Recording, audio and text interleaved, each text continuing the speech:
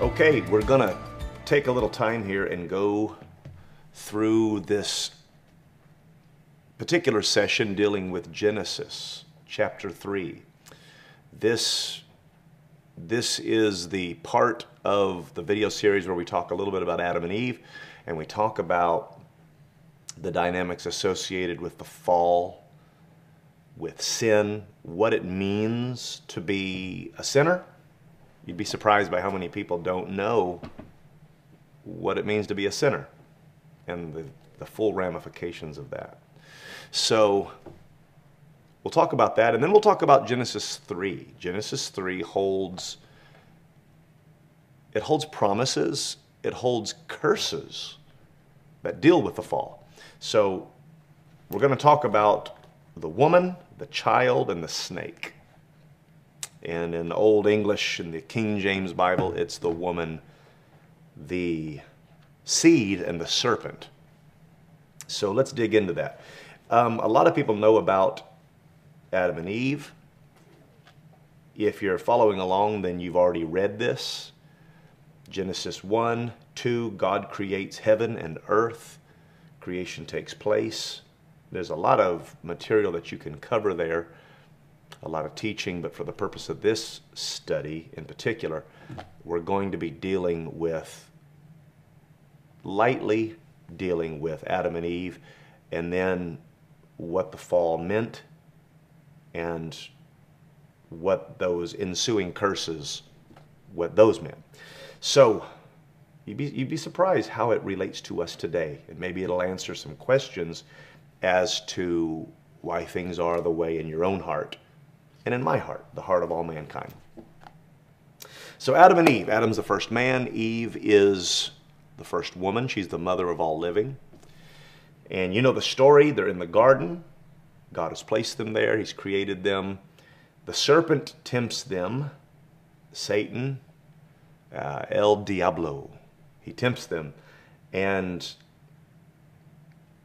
gets Eve to eat of the fruit of the tree. You know, we don't really know what that fruit is. A lot of folks think it's an apple. They get that because of popular art. Most artist renditions are of an apple. But the Bible doesn't say that. It actually says that it was fruit. It was fruit. One possible hint, maybe it was figs. Could have been figs. Why figs? Because they use fig leaves to cover themselves. So who knows? It was not an apple to our knowledge. To the best of our knowledge, at least we can't prove that. So reading the Bible is a big deal because you can pick up a lot of stuff that's actually not in there and think it is in there. Okay, so Adam and Eve are there. Eve eats the fruit. Adam eats the fruit, and that's where we'll pick up. So they're sinners. They have sinned. They have transgressed the word of God. God said, you can eat of all the trees of the garden, but this fruit, the fruit of the tree of the knowledge of good and evil, you shall not eat that fruit. And if you eat of that fruit, then the day that you eat it, you're going to die. You shall surely die. The serpent said that's not true. God knows that if you eat of that fruit, then you'll become like one of us. You'll become like God. You'll know the difference between good and evil. You shall not surely die. And half-truth interwoven with the lie caused them to eat of the fruit, and that's the story as we know it. And that, by the way, you shall surely die, that's where we get that scripture that the wages of sin is death. The book of Romans, the wages of sin is death. Death passed upon all men, for all have sinned. So it comes from Genesis. The day that you eat of it, you shall surely die. And so spiritual death happened, which does lead to physical death.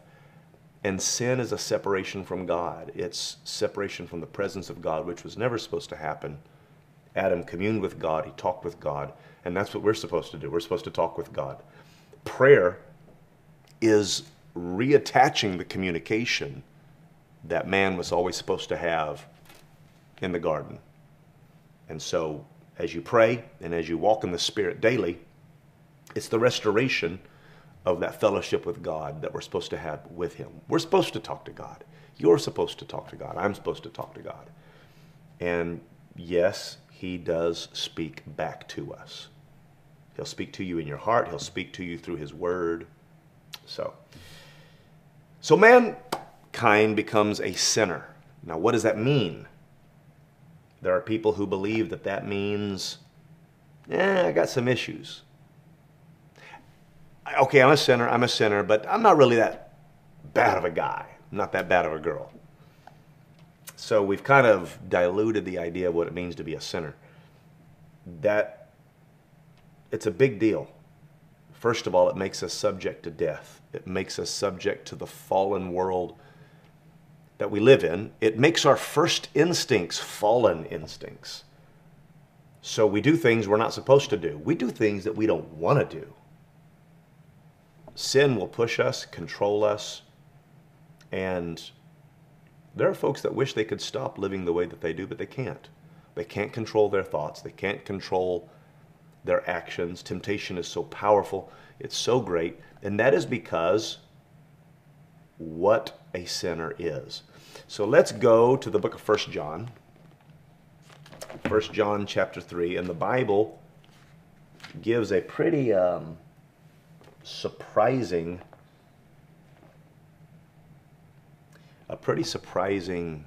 definition for what a sinner is. 1 John chapter 3, and let's look at verse 8. 1 John chapter 3, verse 8, this is what it says. He that committeth sin is of the devil, for the devil sinneth from the beginning. For this purpose the Son of God was manifested, that he might destroy the works of the devil. Whosoever is born of God doth not commit sin, for his seed remaineth in him, and he cannot sin, because he is born of God. Verse 10 is where we find it.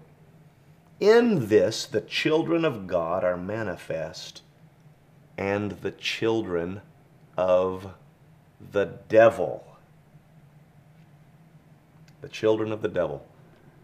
That's a pretty powerful usage of terminology there. And believe it or not, there are children of the devil. I know a few of them. Actually, so do you. We all do. Whosoever doeth not righteousness is not of God, neither he that loveth not his brother. Okay, so there are children of God, and there are children of the devil. That's going to come into play here, because that's what a sinner is. It is a child of the devil. In sin, subject to death, on our way to hell, and eventually a lake of fire, found in the book of Revelation. And this is what a sinner is. And so it's why sin is, the Bible says, it so easily besets us. Sin is our default position. Death and fallenness and wickedness is our default position. So it's so easy to sin. And it can be challenging to do what's right. But to walk in the Spirit is our calling. And if we walk in the Spirit, we will not fulfill the lust of the flesh. And we can do that by the power of the Holy Ghost. We can do that by the New Testament dispensation of grace and the infilling of the Holy Ghost in our lives. But that's something we'll talk about a little further on down the line. Okay, so they've sinned, they're sinners. Now God gives this interesting bit of information. He lays out the curses of Genesis chapter 3. So let's go to Genesis chapter 3.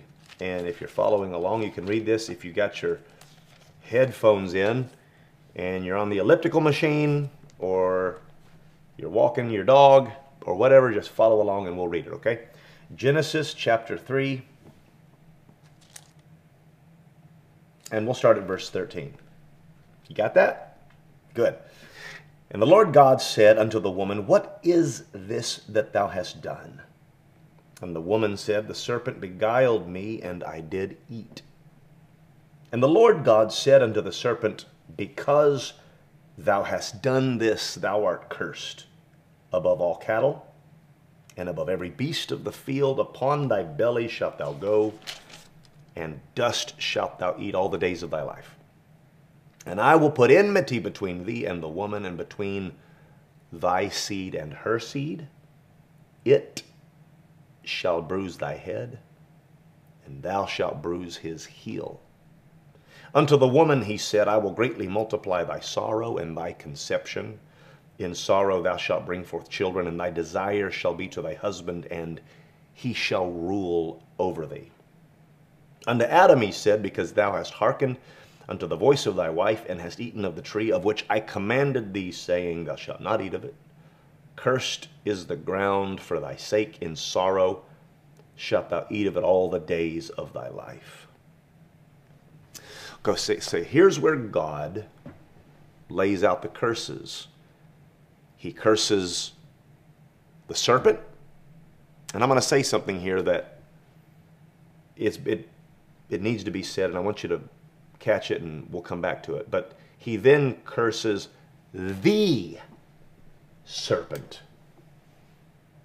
He deals with that old serpent. So one case he's dealing with a reptile. The other case, one verse later, he is dealing with that old serpent, what Revelation calls the dragon. Then he deals with the woman. You're going to have pain in childbirth. Your husband is going to be an authority over you. And then Adam, the ground is cursed for your sake. You're going to eat it in sorrow by the sweat of your face. The King James Version did not call it the sweat of your brow. It called it the sweat of your face. There's another example of needing to read what's actually in there. The sweat of your face. You'll work, and the ground is cursed for your sake. So here's something I want to share with you. He curses the snake. You're going to crawl on your belly. You're going to eat dust all the days of your life. And then it's like the scripture goes mystical. That's probably not the best word. It goes cosmic. It goes abstract. I will put enmity between thee and the woman. The woman. What woman? Who? What? Eve? And later on, generations would think, Mary? They just grasp at whatever woman is handy. The woman. And between thy seed. He's talking to the snake. So between the snake's seed, so are there going to be little snakes running around? And her seed. So the woman's going to have kids, and she's going to be fighting snakes, or what does this mean? It shall bruise thy head, thou shalt bruise his heel. And you read that and you just kind of shake your head and go, man, I don't know what I just read. Does that matter? In verse 16, it goes back to the woman and starts talking about her and then the man. So it seems to level out again. And what people do is they take verse 15 and they just kind of chunk it out the window and say, well, I don't know what that means. That's kind of complicated. The Bible's kind of a difficult book anyway. So, oh well, move on. Let's keep reading. And to do that would be to miss one of the greatest dynamics in this chapter. This is what they call a messianic verse. This is a verse that foretells that one day there's going to be a seed that comes. A child will be born. That's what the word seed there means. A baby, a child. And it won't just be a child, generically, it will be a he. His heel. Thou shalt bruise his heel. So the gender of the child, the sex of the child is known. We know it will be a boy. We know it will be a child. And he's going to crush the head of the serpent. This is a lot more than just something to skate over. This is a messianic prophecy that talks about a deliverer who will come, and we would do well to pay attention to it. So my purpose in this particular study is to pull these themes out of the book of Genesis and help bring them to light. So let's talk about the first few elements of this verse. Let me say this, that the companion verse to this is Revelation 12. we're going to go to Revelation 12. So we're jumping from Genesis, and we're going to jump to Revelation. And follow with me, because there's some pretty profound dynamics. Let me say this. Genesis 3:15 is the seed. It's the seed form of this subject, and Revelation 12 is the tree. One contains the potential, it contains the DNA. The other is the full-orbed, full-blown tree. It is this topic in all of its glory. It's the woman, but it's not compacted and condensed into just one sentence, but it's an entire chapter dealing with the woman. We see who that woman is. And we see the serpent, and he's not just a serpent. It does call him a serpent, but it also calls him the dragon. And I have a dear friend, a preacher, who he preached on that. He said he's a serpent in Genesis 3:15. He's a dragon in Revelation 12. Somebody's been feeding that old boy. So don't feed the serpent. Anyway. And then we see the seed. We see the child. We see the boy that will be born. And there'll be some things that happen in the Bible that maybe didn't make a lot of sense in the past. Maybe you thought they were just part of a story, or they were random. They lose their randomness when you read it in this context. So let's talk about the woman first. I will put enmity between the snake, serpent, devil, between thee and the woman. So the snake is the devil. But who's the woman? Who's the woman? Is it Eve? Does this mean that women are going to hate snakes? While they're at it, hate spiders and roaches, and my wife hates roaches, particularly flying roaches. Women are going to hate creeping things? Is that what this means? No, it's not what it means. Is this Eve? Is it Mary? You know, Mary's a prominent woman in the Bible. Could this be? And Mary had Jesus. So, that's what it is. And then some people take it so far as to say this is the Queen of Heaven, which is in some people's minds that's Mary, the Queen of Heaven. But the Bible never calls Mary that. That is something that's grounded in Catholicism. It's not grounded in the actual Word of God. And you'll find out it's a lot bigger than Mary. So let's talk about the woman for a moment. And to understand that, we need to see her. Let's go to Revelation chapter 12. Revelation chapter 12. And let's read it. Chapter 12 and verse 1. And there appeared a great wonder in heaven. A woman clothed with the sun, and the moon under her feet, and upon her head a crown of 12 stars. Clothed with the sun, the moon under her feet, upon her head a crown of 12 stars. So let me say this. This is not a literal woman. This is not the Queen of Heaven. This is something much greater, much more profound than that. I will tell you at the outset here that this is God's people. This is Israel.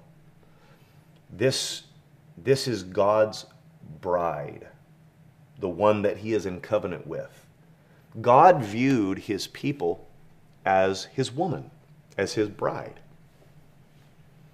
And in the Old Testament, this is Israel, and that's signified by 12. But interestingly, it's also signified by 12 in the New Testament, with 12 apostles. And that number 12 is a kind of a trait, a characteristic that the covenant people would have.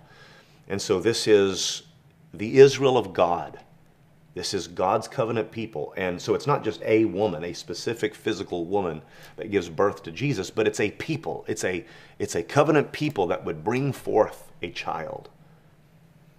And we know this because she has a crown of 12 stars on her head. She is clothed with the sun, and the moon is under her feet. Now, this is written in the New Testament, and so this is a picture looking from the end back to the beginning. God is showing John the Revelator, and he's showing us that there will be a people that is clothed with the sun. What does that mean? Clothed with the sun. I mean, that can't be physical because that's not possible physically. And standing on top of the moon, this is a highly visual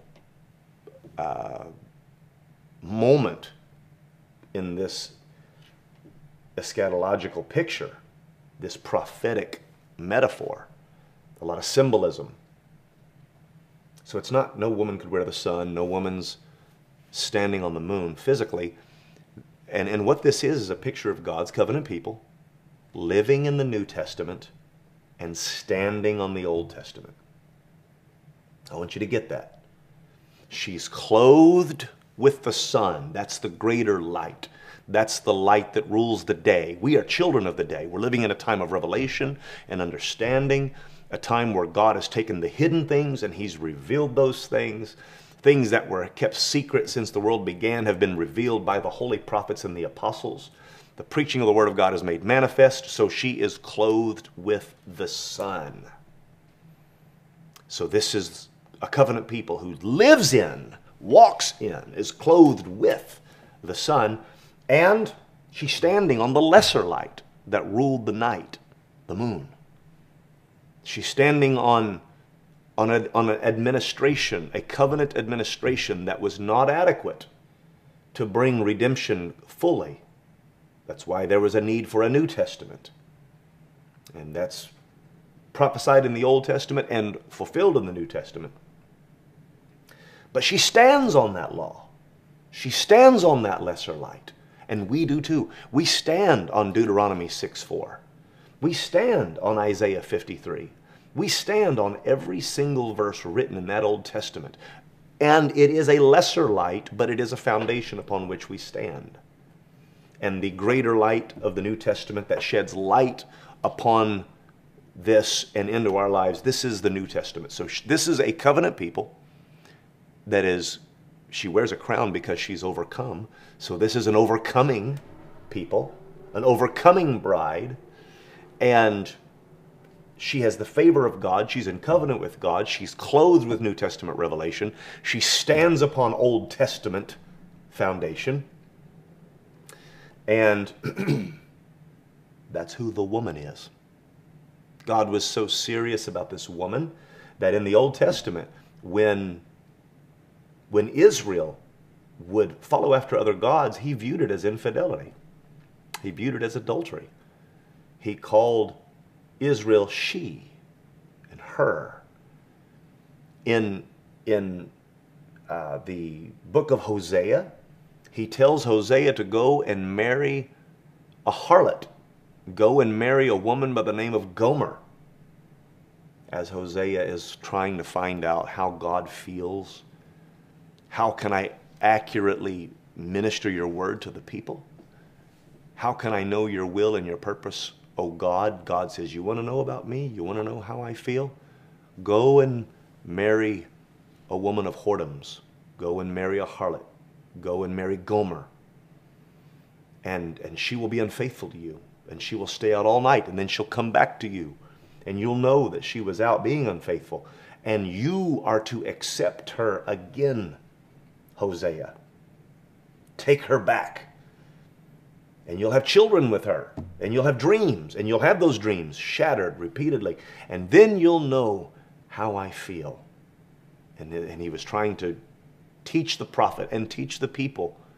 This is how God feels about a people who are unfaithful to him. The way you would feel about that woman is how God feels about his woman, his bride. And this is also why in the New Testament there's so much marriage terminology. There's the marriage supper of the Lamb. There is the bride, there's the bridegroom, there's the midnight cry when the bridegroom is coming. All of these marriage metaphors, the marriage feast, the marriage supper, all of these have to do with the covenant people that is a she. It is a her. So it's not Mary individually. It's not Eve. It's not that all women are going to hate snakes.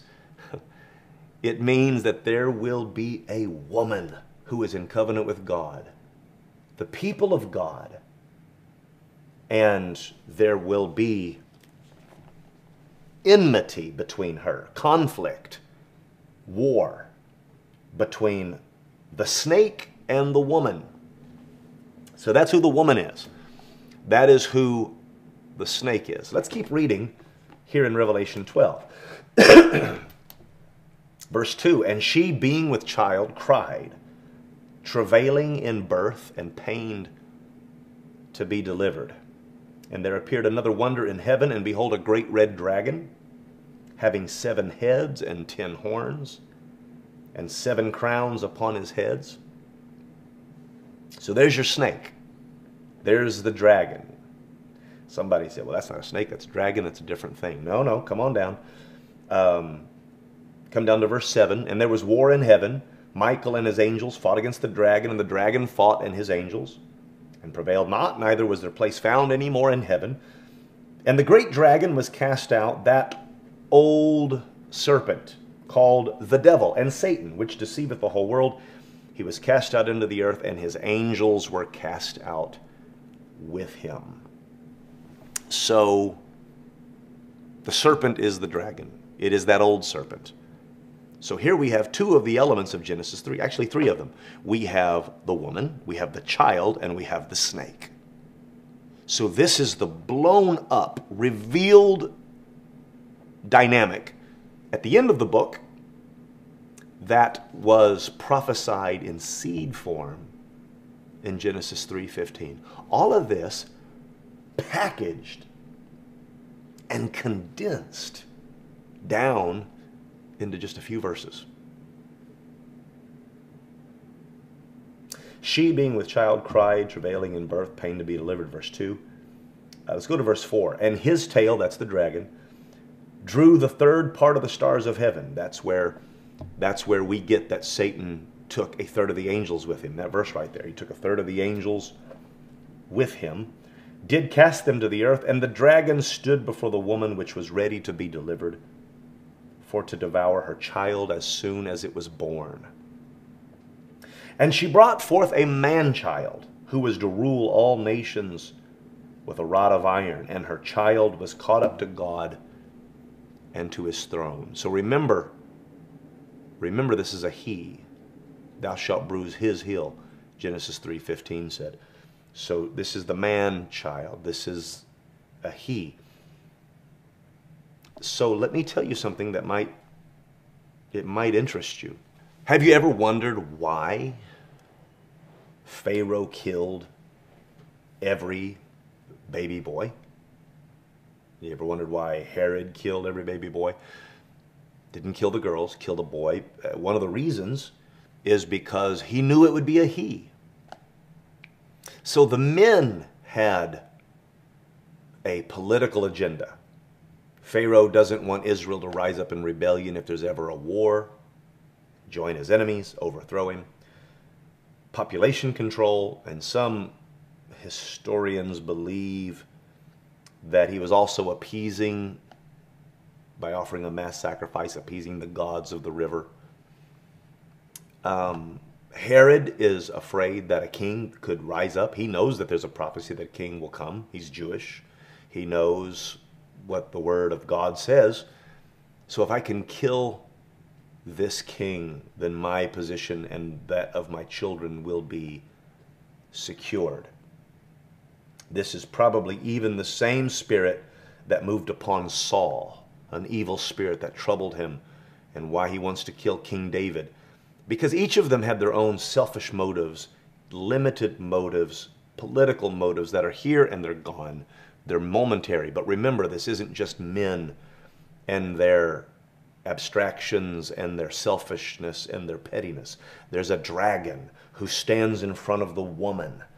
This is a satanic ploy to come against the covenant people of God. So while they have their temporary earthly reasons, there is a satanic reason behind this. And there's a devil that knows that there's a he that's coming. And he knows that it's a baby. And so he doesn't know when. He doesn't know who. So he moves upon Pharaoh and he just wipes out every baby boy. And he moves upon Herod and he wipes out every baby boy. And he moves on Saul, who thinks he's preserving things for Jonathan. But in that murderous rage, he picks up a javelin and he throws it at David, because David is going to be the one who brings forth the seed. It's going to come through his line.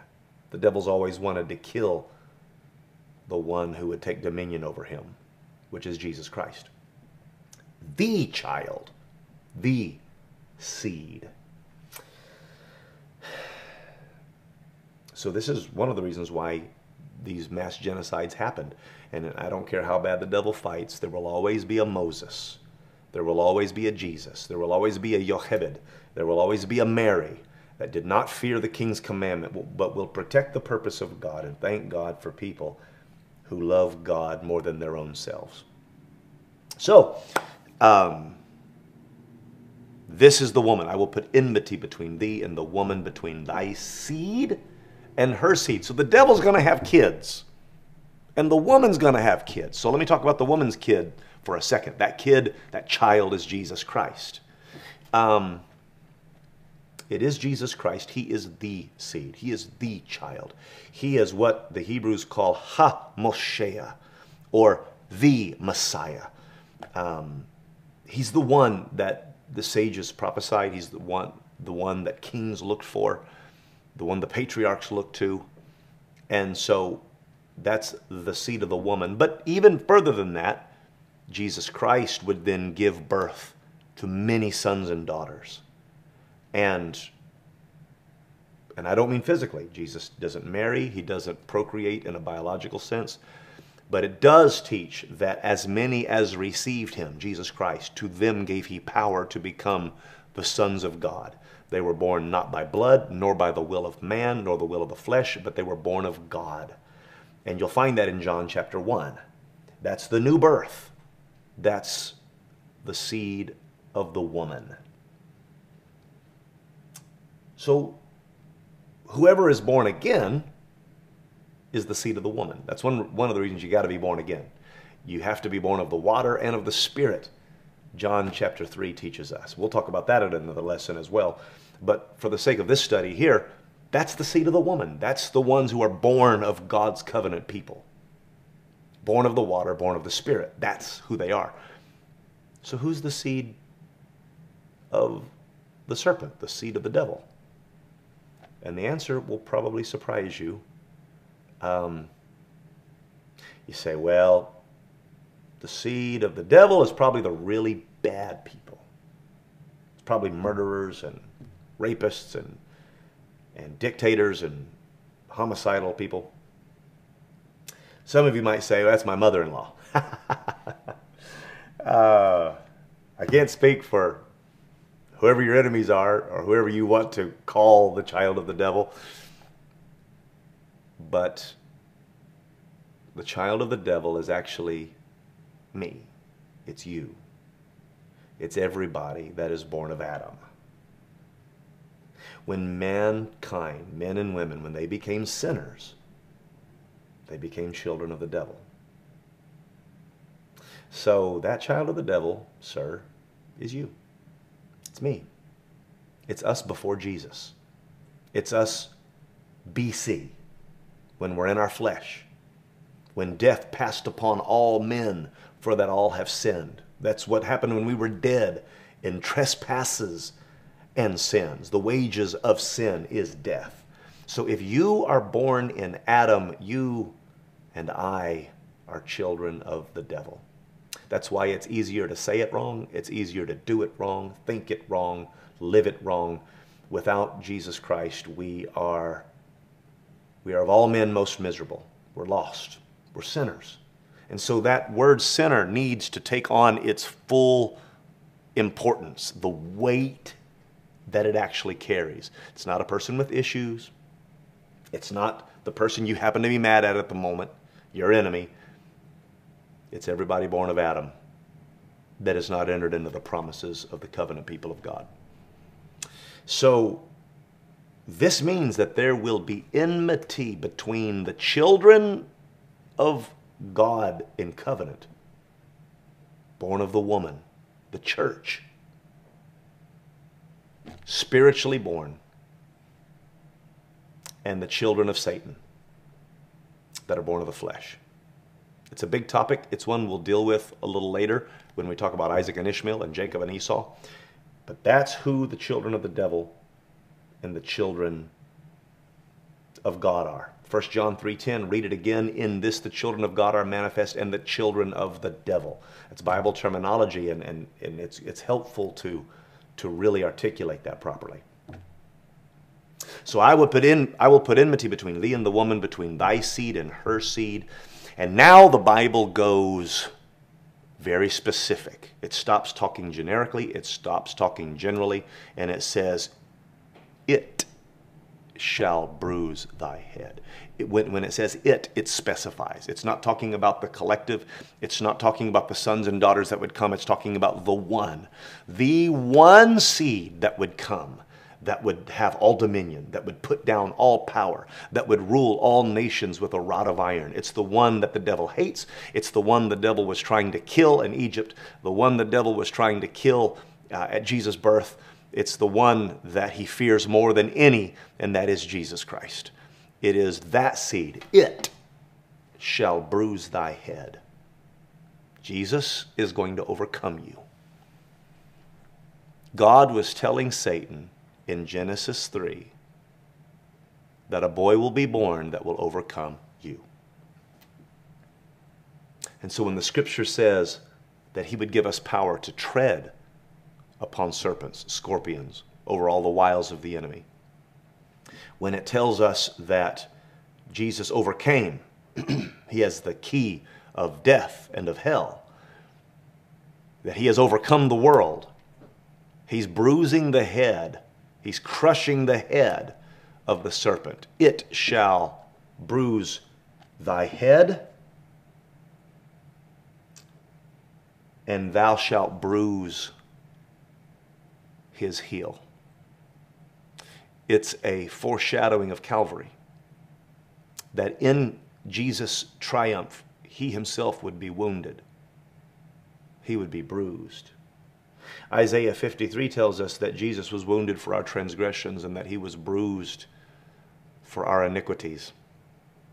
It's a great Bible promise. It's one that's very dear to our hearts because the wound is an outward infirmity. It's an outward wounding. It's open. And so they beat him. They lacerated him and blood flowed outwardly. And transgression is outward. Transgression is, those are actions we do, actions that are out in the open. And so Jesus has blood that will cover those transgressions. He has outward blood for outward actions. But our God is so good that he wasn't just wounded, but he was bruised. And specifically, he was bruised for our iniquity. Because iniquity is inside.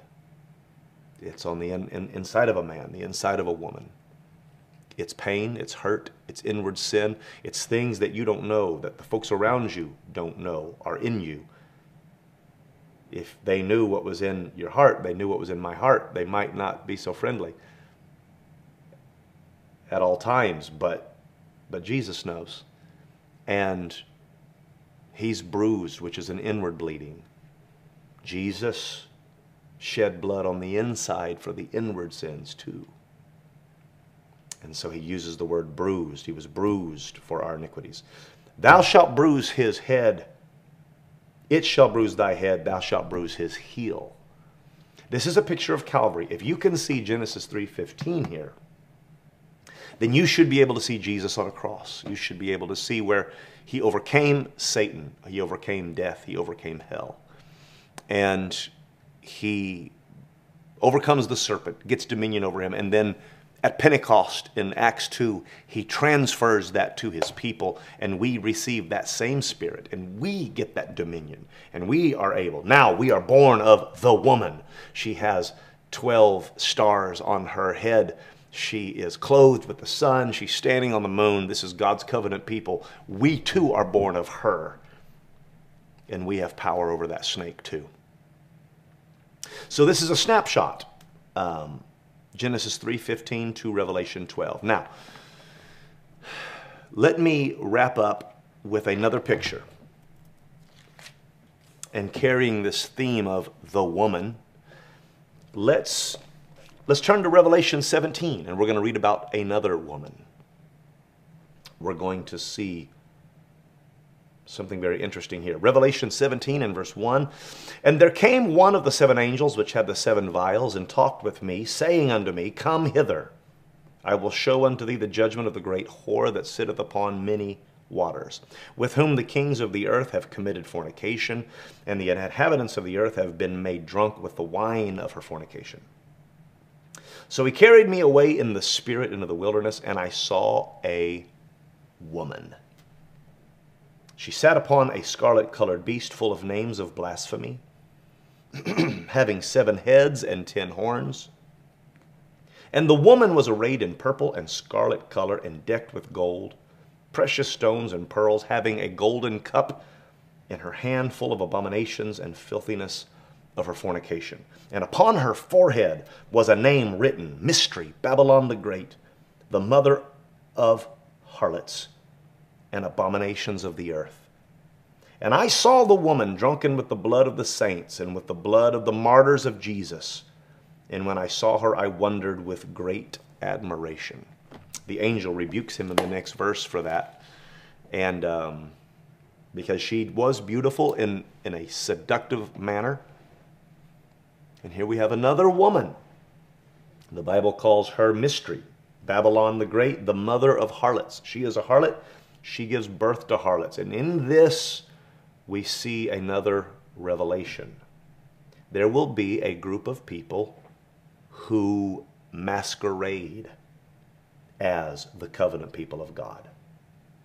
This woman has to have gold, precious stones, and pearls, because she's not clothed with the sun or the moon or the stars. There is a cosmic beauty that comes from God. It's a heavenly beauty. It's grace. It's discretion. It's what the Bible calls the ornament of a meek and quiet spirit, which is in the sight of God of great price. There's a beauty that only God can give you that comes through the infilling of the Holy Ghost and baptism in the name of Jesus Christ, and the new nature of Jesus Christ that fills a person's heart. This is a different kind of beauty. This is not a cosmic beauty. It's a cosmetic beauty. It's the desire to be beautiful. It's the desire to be clothed with heaven. But since it's not heaven, you have to put it on. You have to drape it on. You have to wear it and take it off and put it on. And it's a different kind. It's a seduction rather than a true beauty. She is a harlot. She's not faithful to God. She claims to be the woman, but she is not the woman. And it tells us pretty plainly who she is. She sits upon a scarlet-colored beast.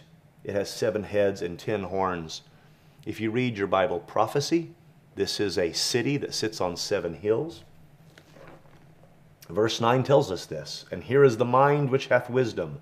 The 7 heads are 7 mountains on which the woman sitteth. And there are 7 kings. 5 are fallen, 1 is, the other is not yet. And when he cometh, he must continue a short space.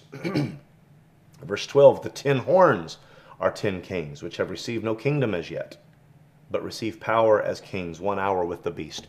Do your research on this. You'll find out this is talking about the Roman Empire. This is talking about the Caesars, the 7 hills, and this woman is sitting there on those 7 hills. And there would be a religious system that would come out of Rome. And Scholars have known it, Protestant scholars have known it, biblical scholars have known it for a long time. Eventually, it becomes the Roman Catholic Church. And she is drunk with the blood of the saints. She killed, she murdered. She is draped in gold, the wealth of this world.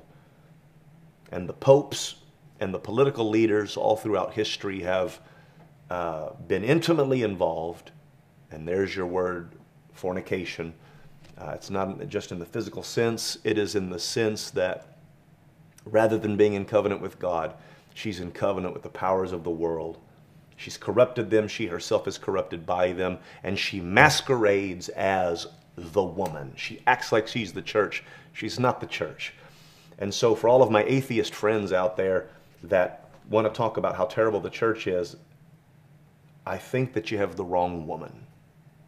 I think that you have looked at the woman that masquerades as the real church, and you have every right to be angry because that's actually not the right woman. God's covenant people don't do the kinds of things that were done to you. She killed the saints. She's drunk with the blood of the martyrs of Jesus. This is not the actions of the covenant bride of Christ. This is an impostor. Not only, and this is what I'll close with, not only is she a harlot, but she's the mother of harlots. And this is going to be very strong for a lot of people, but it needs to be said. In that she is the mother of harlots, she gives birth to denominations. The denominations that come in the name of Jesus, that fulfill the Matthew 24 prophecy that in the last days many would come saying, here is Christ, or there is Christ, or they come in the name of Christ. Jesus said, don't go with them, for many false prophets will arise and shall deceive many. The daughter of the harlots, the daughters of the harlot, they are like their mother. They trace their lineage back to her. They came out of her. And in that, she was a harlot, and she is the mother of harlots. This is the Roman religious system, the Roman Catholic Church, and it is the denominations that trace their lineage back to that Catholic Church. So apostolics, we are actually not part of that. We don't go back to the Catholic Church. We predate the Catholic Church. Or we trace our lineage not back to Nicaea at 325 or any of the creedal councils. We trace our lineage back to the day of Pentecost, when the Holy Ghost filled the house, when they spoke with other tongues, and when they were baptized in the name of Jesus Christ. We were born of that woman, that original woman, clothed with the sun, the moon under her feet, the crown of 12 stars. And it is significant that there were 12 apostles in that upper room on that day. And Mary, the mother of Jesus, wasn't in outer space floating somewhere as the Queen of Heaven. She was in there in that upper room, and she received the Holy Ghost, and she spoke in tongues just like they all did, cloven tongues like as of fire, and she was born of that woman. That's the woman I want to be part of, and that's the woman of Genesis 3:15 and Revelation 12. Thank you very much for your time and your attention. I can't wait to talk to you next time. God bless you.